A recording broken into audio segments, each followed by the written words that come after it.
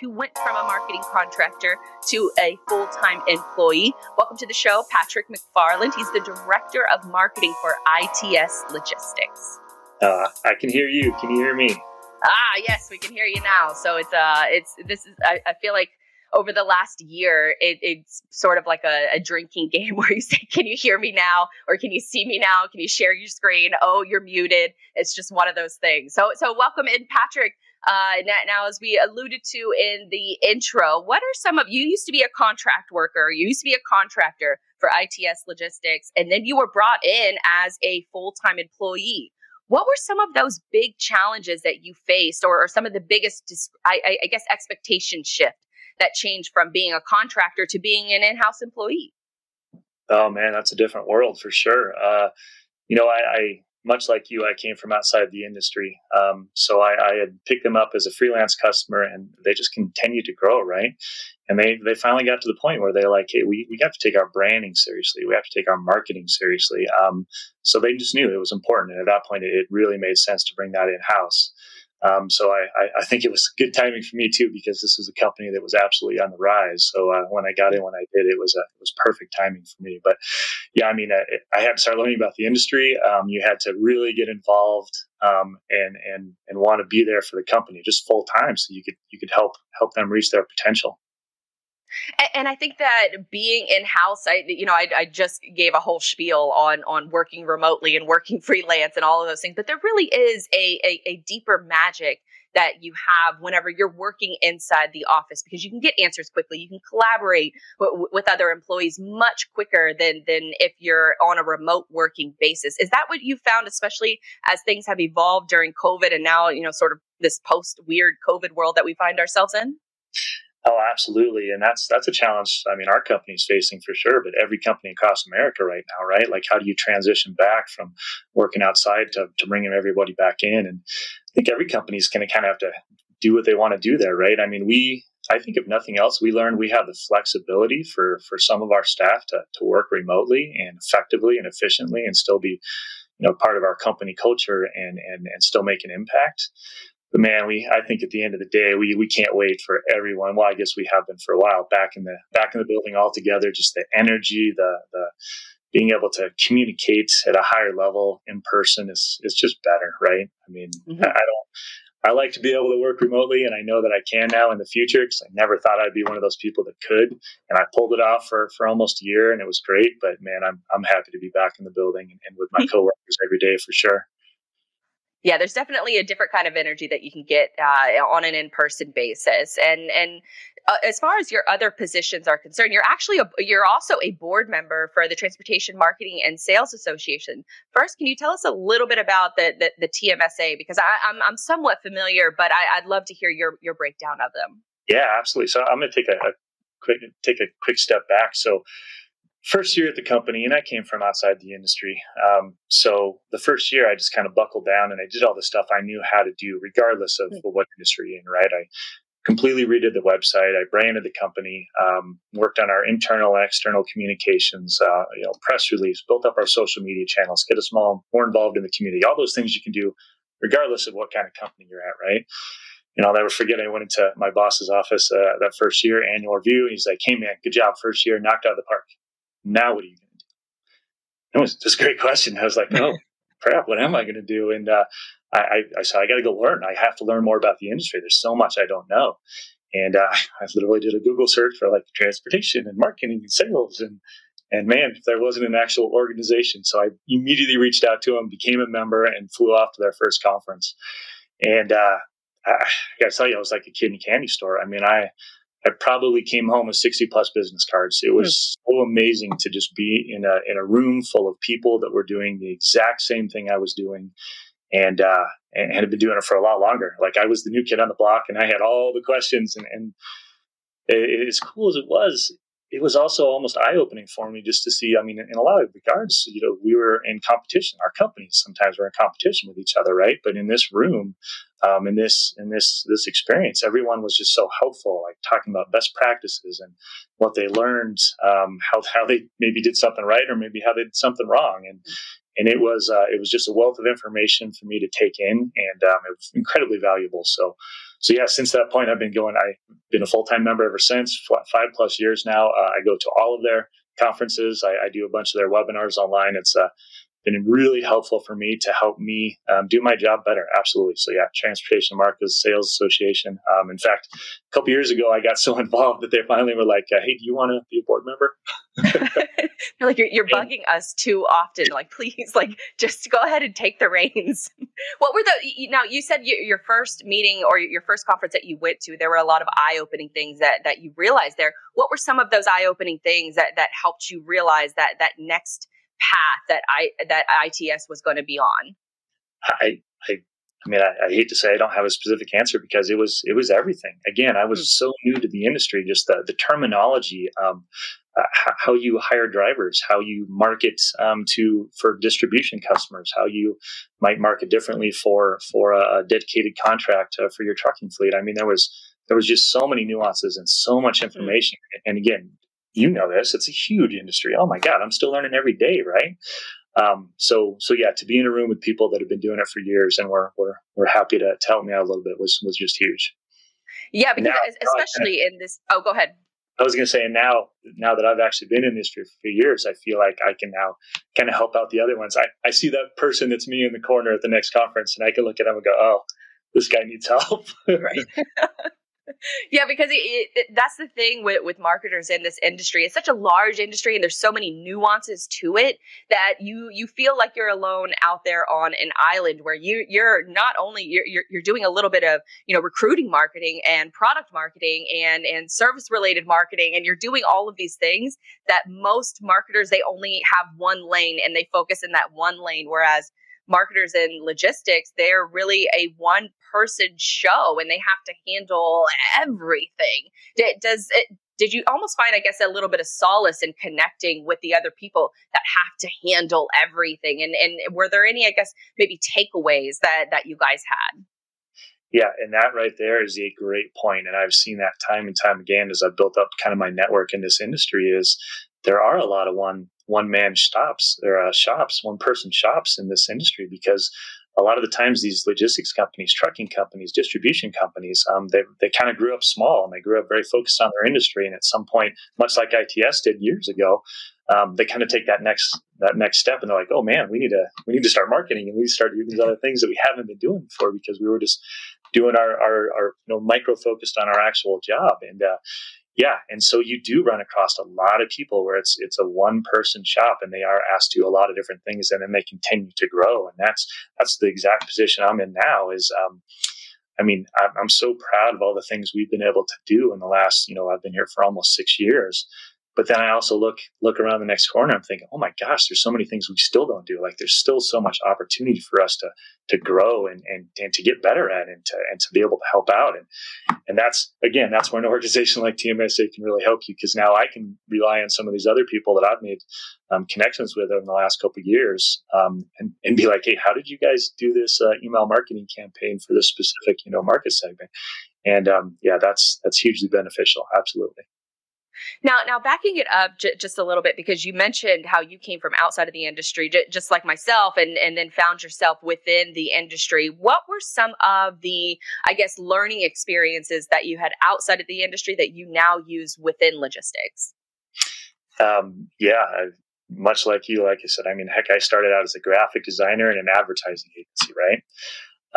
I did that for a handful of years, and then I was in healthcare marketing, and then I was in higher education and fundraising. But I had always done freelance consulting work, and I can say just that breadth of industry. You learn so much. There's so much nuance in all these different industries. So you pick up a lot along the way. I learned so much in healthcare. Oh my gosh, advertising.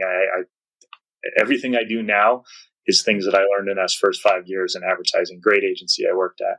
And even in higher education, working at the state level and working in education and working on research and grant funding and all these different things you do at higher education level, it's like I've been able to take that along the way. And I've also worked with a myriad of different types of leadership personalities. And I like to think I've taken like the best piece of each of them along the way. And now I use that kind of stuff every day at ITS. And so learning from other industries, applying it to logistics, because I think that there's definitely still a problem with mainstream wise that it's more of just a copycat. Like no one's really out there getting super creative. So I think that that's going to be the next evolution for a lot of logistics companies is taking that next step. We're taking baby steps there, but I think that there's definitely still some room for improvement.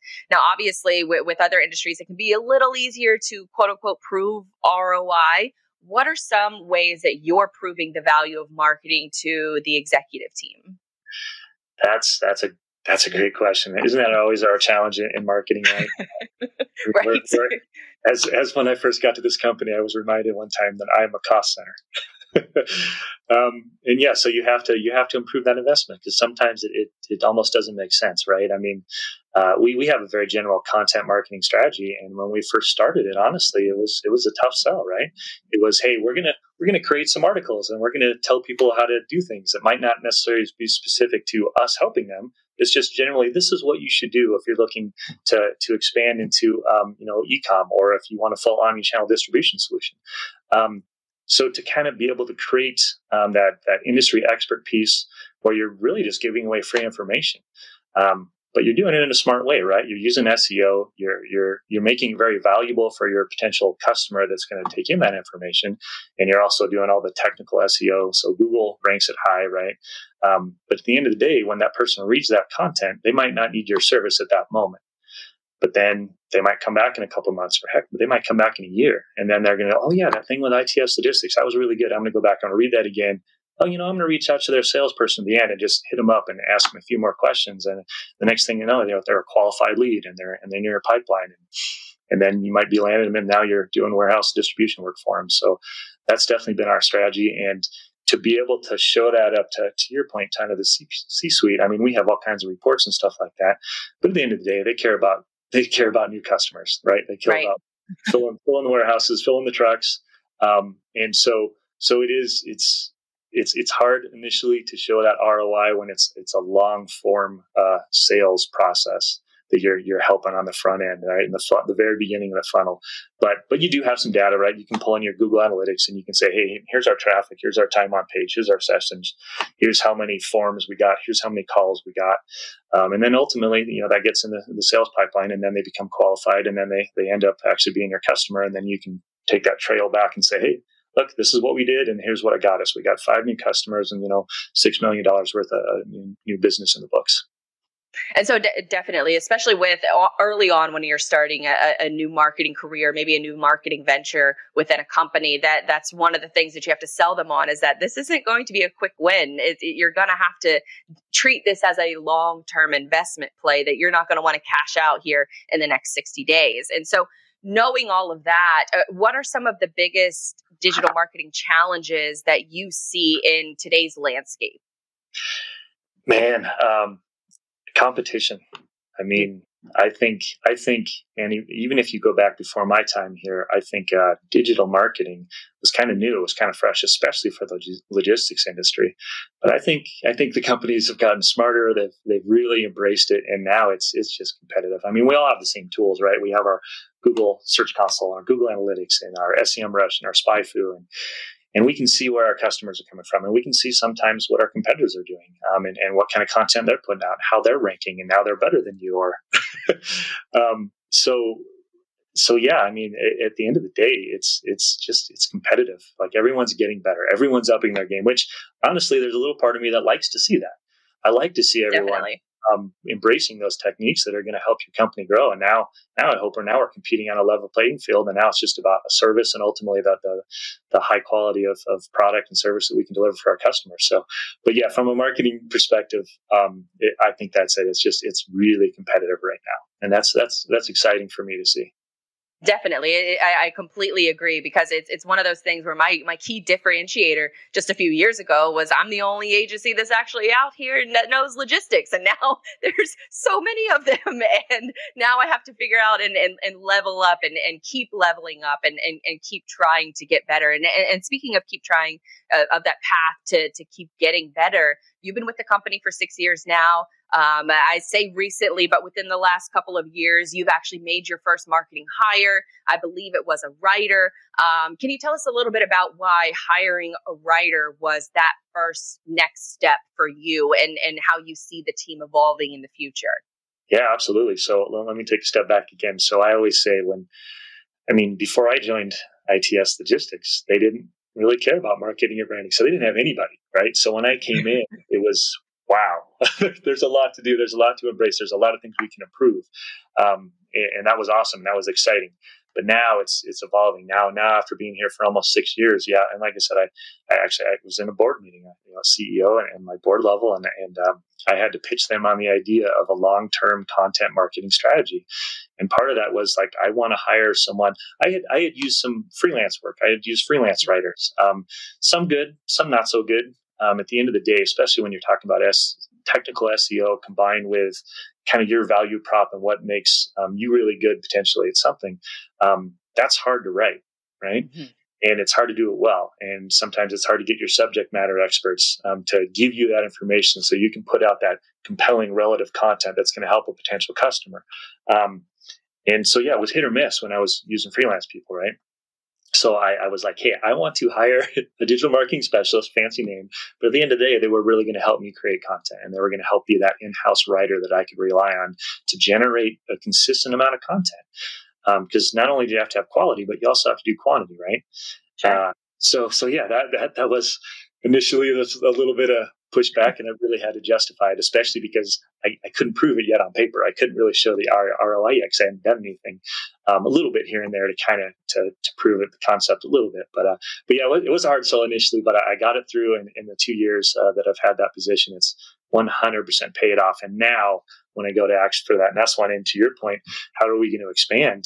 Because we are in 100% full on growth mode. So I do need to hire additional positions. And really right now, I'd say it's in two fields. It's technical expertise, someone that really knows the back end of SEO and Google, as well as maybe someone that even knows like WordPress and can help actually build out the pages and stuff like that as well. And then it's going to be someone also that's a good communicator, a good writer, and potentially going towards being able to produce some video work as well. We all know awesome. video. Yes, put everything on video. That's my motto. But I strongly encourage any logistics team out there that if you're looking to make that first hire, a writer, finding a person who can write the written word will solve so many of your problems down the line, because that helps with scripts, videos, podcasts, copy on landing pages, email campaigns, everything. The heart is with the writers. So speaking of evolving and transitioning your marketing campaigns, retention of employees is obviously at the forefront, or it should be at the forefront of everyone's marketing plan and really just business plan overall, keeping the top talent, whether it's drivers or whether it's employees. How are you guys balancing recruiting messaging versus retention?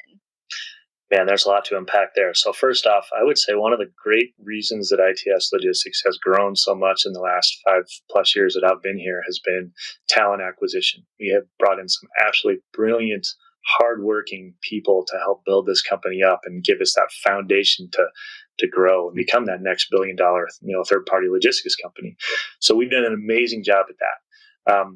But man, to your point, right now it is harder than ever. I mean, we all know this. There's a myriad of reasons, but it's a hot economy. Every company is out there hiring. Every company has a chance to grow, especially in the logistics space.